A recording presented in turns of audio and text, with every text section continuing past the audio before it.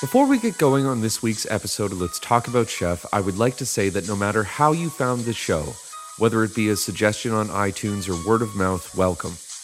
Let's Talk About Chef is available pretty much everywhere you can listen to podcasts. So if you enjoy the show and can spare 1 second of your busy lives to tell someone about it, we would be very grateful. If you, for any reason, want to reach out to the podcast, you can write to letstalkaboutchef@gmail.com, or you can follow me personally on Instagram at Chef Brian Clark. This week is a brand new episode of Let's Review, my attempt at reviewing restaurants and food from my life that has either scarred or inspired me. In the past 2 Let's Review episodes, I reviewed Alouette in Toronto, the anonymous hot dog vendor outside of the Rogers Centre, Momofuku, and the pizza that made me want to be a chef. This week, I will be reviewing Salt and also the pies that my grandma refused to teach me how to make. I would also like to say that this episode of Let's Talk About Chef is being brought to you by Audible, the world's best audiobook website. Audible has quite literally every single book you could possibly imagine, and with life today being more hectic and busy than ever before, the simple act of finding the time to sit down and read a book is nearly impossible. With Audible, you can easily find and download any of their millions of audiobooks and listen away. You can try Audible for free by going to audible.com. Just sign up and Audible will give you a free audiobook of your choice. If you're not happy with Audible, you can cancel anytime, no questions asked. That's enough from me. Let's get right into this week's episode of Let's Talk About Chef.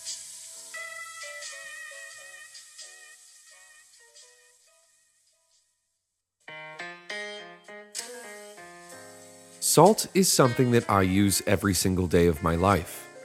Whether I'm adding it to water for pasta, seasoning a steak, or putting it on salads, salt is the one thing that seems to go in everything.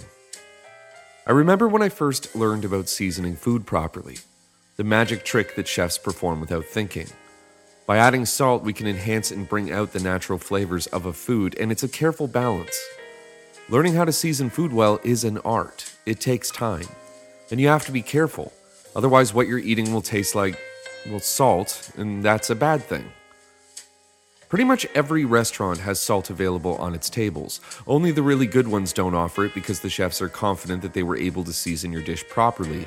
And before stepping into a professional kitchen, I had never really given salt that much of a thought. My parents had a small white salt shaker sitting on their countertop for my entire childhood. It would never really be used except for the one relative or friend who asked for more salt on their food when they ate in our house. I remember watching an uncle, after being handed the barely used shaker, put more and more onto his food, and I was kind of in shock at how much he was about to consume, not really understanding why anyone would want to eat that much of the stuff, and wasn't it supposed to be bad for you? That uncle died shortly after that incident.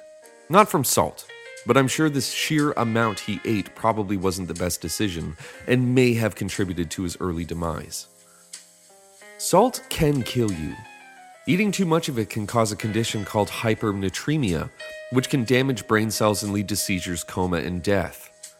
One only needs to think about the stories of ships sinking in the ocean, and as the surviving crew members float in the small lifeboats waiting to be saved, slowly dying from thirst while surrounded by water, one person always seems to not be able to handle it and go and drink the salt water, and then go insane from the high amounts of sodium entering their bodies, eventually dying.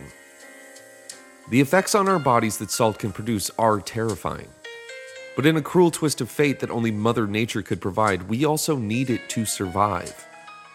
Our bodies are incapable of producing sodium, and we need sodium to make our muscles contract, control dehydration, and to send the nerve impulses from our brains through our bodies. Salt makes us human. It's what separates us from animals, and it's also the reason that our ancestors survived and evolved into us. The earliest humans were hunters. They got the necessary salt for their diets from eating meat, and although there was no possible way for them to know that it was essential to their survival, in times when there were no animals to capture and hunt, they would eat vegetables. And by putting salt on them, they tasted more like meat, and so their bodies kept evolving. The Egyptians used salt as part of their religious ceremonies, offering it to the gods. Egyptian art found carved into stone temple walls from 1450 BC shows the making of salt. They would trade it with other cultures for spices and gold. This magical substance had the power to transform food and to preserve it. It didn't take long for humans to figure out that you could put fish into salt and make it last for months. You could store the summer's harvest of vegetables in it and be able to eat potatoes and carrots in the darkest and coldest months of winter. As human beings left the warm and easy living areas of the Nile in the cradle of civilization, they took salt with them so that they could survive. The word salary, the act of being paid for your work, comes from the word salt. In Roman times, the production of salt was illegal. Only the government could harvest it because it was used as currency. And every week, part of the Roman soldier's salary was a bag of salt. The word salad also comes from it because the Romans would sprinkle it onto their greens and make them taste better. Other words that come from salt include salvation, sauce, salsa, and sausage. Salt has been important in China for 2 millennia. The ancient Chinese would boil seawater in clay pots until the water evaporated, leaving the crystals behind. By 1000 BC, they had over 40 different varieties. And at the time, the Chinese nobility figured out that by taxing salt, they could make a lot of money. Money that was used to spread the Chinese empire further than ever before. The phrase "not worth his salt" comes from the ancient Greeks, where slaves were traded for bags of salt. The phrase "salt in the wound" comes from Napoleonic times, when the emperor lost over 1,600 men because the cart carrying the salt that would be used to heal the wounds was captured by the opposing army. No salt meant that the wounds turned gangrenous, and then he lost an army. During the Civil War in America, a salt war was fought when in 1864 Union forces fought a 36-hour battle to capture the town Saltville, Virginia, the home of an essential salt mine that was sustaining the South's armies. Without the mineral that the South was using for healing wounds and curing food to make it through the winter, countless men died. There are dozens of stories of battles being fought and won over salt. Our ancestors understood that salt meant life and death, and they were willing to die for it. Mahatma Gandhi, in an act of protest to the tax placed on salt by the British, walked across British-controlled India to Dandi.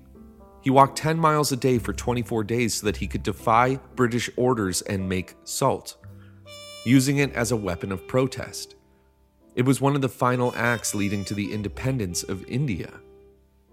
Not unlike Gandhi, hundreds of years earlier, the French Revolution was started because of a salt tax placed on its production, resulting in the peasants revolting against the upper class who ruled them. Over 2,639 of the French elite had their heads removed by the guillotine. Salt is the reason that the early European explorers were able to survive in North America. In Halifax, Nova Scotia, the waters were so full of cod that it was said you could get off of the boat you were on and walk to shore on the backs of millions of fish.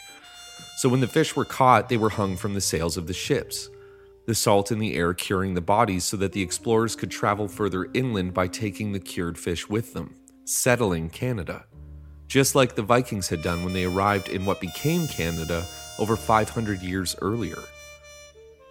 Salt has created and destroyed empires. Poland in the 16th century was a vast kingdom that grew because of its rock salt.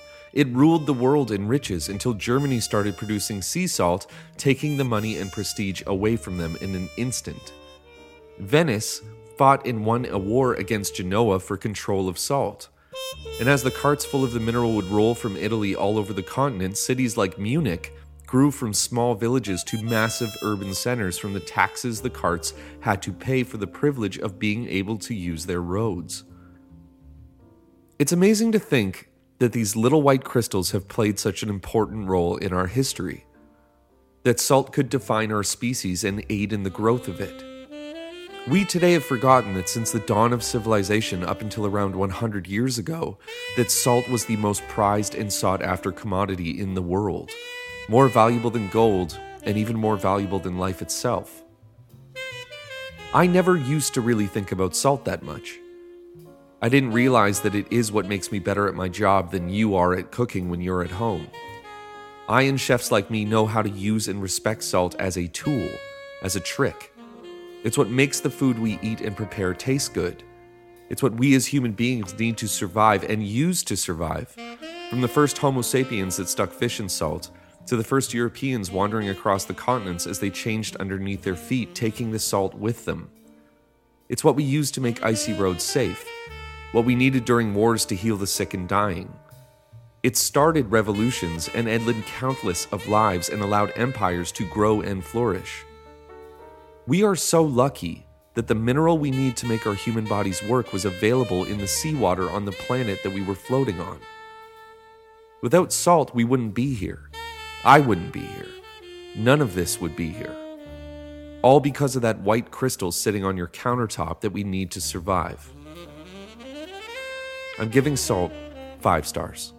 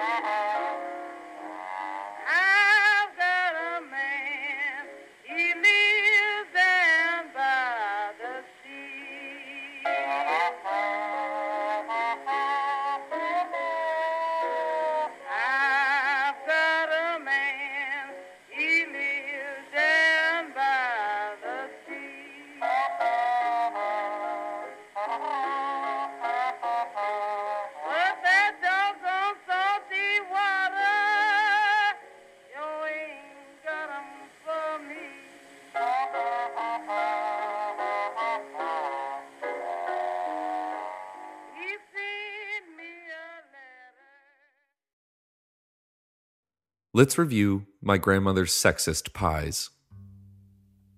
I never wanted to be a chef. I do not have the romantic story of standing on a stool next to my grandmother as a child as she lovingly taught me how to roll pasta, or being on the water catching fish and learning the secrets of hunting and making game with an older and wiser mentor, or having my mother let me peel carrots and onions while she made beef bourguignon on Sundays. I was the exact opposite. Food was not important in my house. My parents, who I love both dearly, were busy working and raising 3 kids who played hockey, danced, were in plays, and generally up to more extracurricular activities than you could possibly imagine. The thought of sitting down to the dinner table as a family after my mother, who taught primary school for 9 hours, enjoying a lovely home-cooked meal was not really an option that often. Of course we ate, and we ate well, but it was always fast, quick, easy food that we could shove down into our mouths and not be late for a game. There were, of course, special occasions. Thanksgiving, for one, where my father would work for hours to make the turkey stuffing from the dog-eared and food-stained Joy of Cooking book that he had owned since the 1970s. Looking back on that, I can vividly remember him taking liberties with the recipe, making it his own. Maybe that was the first time I realized you didn't have to follow a recipe exactly to make something delicious. Birthdays were always the occasion when my mother would make cake from scratch, hiding coins inside little envelopes of wax paper so we children could eat with the ever-present threat of emergency trips to the dentist if we cracked a tooth on a chocolate-covered quarter. Those were good times, wonderful memories. But in no way was food and eating a part of my childhood other than the thing you did to keep going. One summer, my exhausted parents dropped my sisters and I off at my mother's parents' house in Cornwall, Ontario, so they could escape the 3 of us for a week and act like normal adults. I didn't mind, although the paper plant that Cornwall was known for and my grandfather was the foreman of resulted in the entire town and surrounding area to smell faintly of rotten eggs. You did get used to it after a while. My grandmother Dot was an adorable woman. She was short, no more than 5 feet tall, and always greeted us like we were starving and underfed recently released prisoners. To get ready for the onslaught of 3 hungry mouths, she would bake feverishly for days before our arrival, knowing that the first thing her grandchildren would do when they arrived was run downstairs to the basement refrigerator and gorge ourselves on the cookies, Nanaimo bars, and pies she had prepared for us. My grandfather, on the other hand, terrified me. He was a tough old man who respected hard work and that men should be men. I am sure that the sight of his grandson showing up once a year with hair growing ever longer, Beatles and Radiohead t-shirts and baggy jeans while clutching a copy of Harry Potter not only scared him to death of what was happening to me and my generation, but also made him want to turn me into a man. One summer day, my grandfather woke me up at 5 a.m. on the futon in his basement by kicking the side of it and telling me that he was taking me golfing with his World War II buddies, while my sisters and grandmother went berry picking.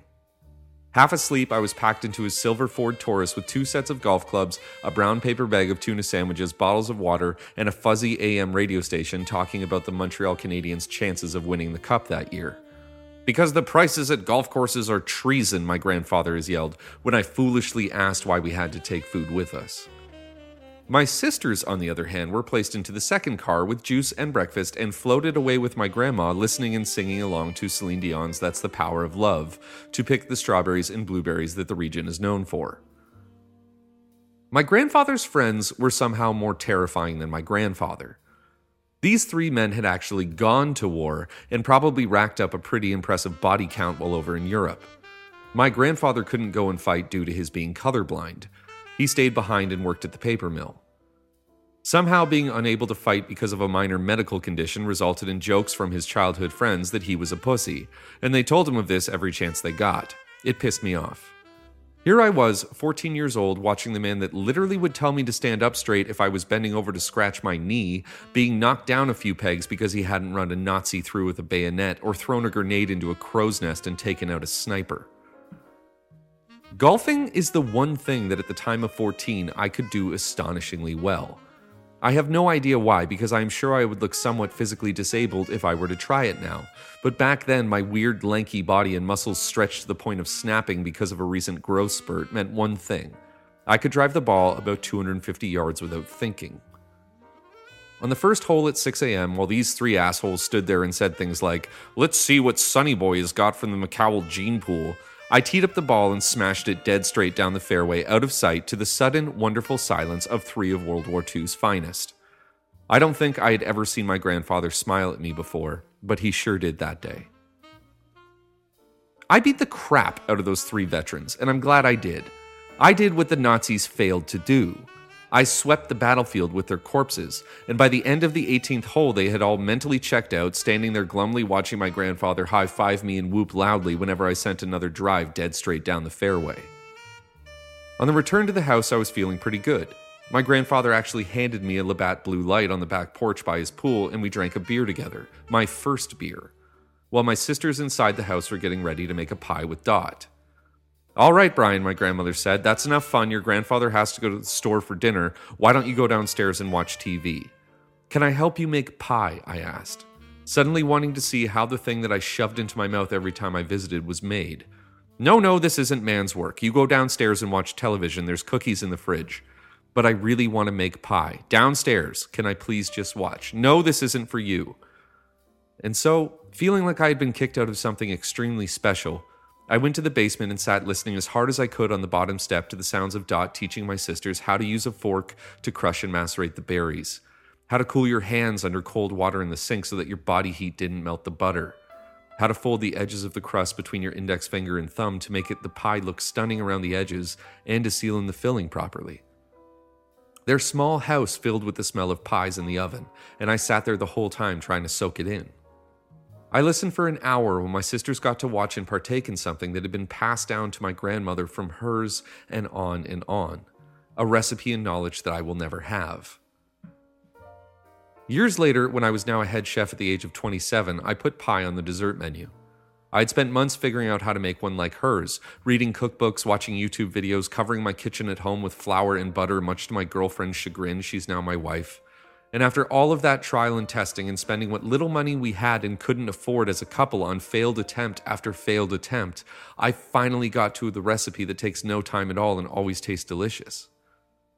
You would think that I wanted to put pie on the menu as a tribute to my grandmother, who passed away shortly after the pie-making day. You would think it would be a nice way to honor a wonderful and loving woman who filled my childhood with warmth and smiles, but you would be wrong. Denying me to learn from her how to bake resulted in months of arguing, hundreds of dollars I couldn't afford to spend, and on almost 2 separate occasions, my head chef Dan in my first kitchen almost firing me for wasting product on another batch of shitty-tasting pie. But eventually, after time and patience, I figured out how to bake something as close to the original as possible. Looking into your past has become so easy these days. Every day it seems Facebook reminds us of something that happened years ago. We take more pictures now than we ever have before in human history. We take about 1.8 billion photos every single day, and that's an amazing thing. But for me, being able to make and eat something that reminds me of my childhood, of a time before Facebook and iPhones and social media, something real that makes me remember my grandparents, is such a special thing. I don't know if my grandmother would be happy I became a chef. I don't know if she would be happy knowing that I make pies to spite her, but I'm pretty certain that to me her pies were the best thing in the world, and that the fridge in her basement filled with her baking moved me towards cooking. I never wanted to be a chef, but I became one partly because Dorothy refused to teach me anything about food, and I have to thank her for that. I'm giving my grandmother's sexist pies 5 stars. I hope that you enjoyed this week's episode of Let's Talk About Chef. It was written by me and produced by Timothy McDonald. I want to thank Audible for letting me talk about them this week. If you want to write into the show for any reason, you can reach us at letstalkaboutchef@gmail.com, or you can follow me on Instagram at Chef Brian Clark. I do take the time to read and respond to everyone. Again, if you can take the time to tell someone about the show or rate and review us, we would really appreciate it. Let's Talk About Chef is back next Thursday with another brand new episode. And so until then, as always, I'm Brian Clark. Have a great service and have a great week.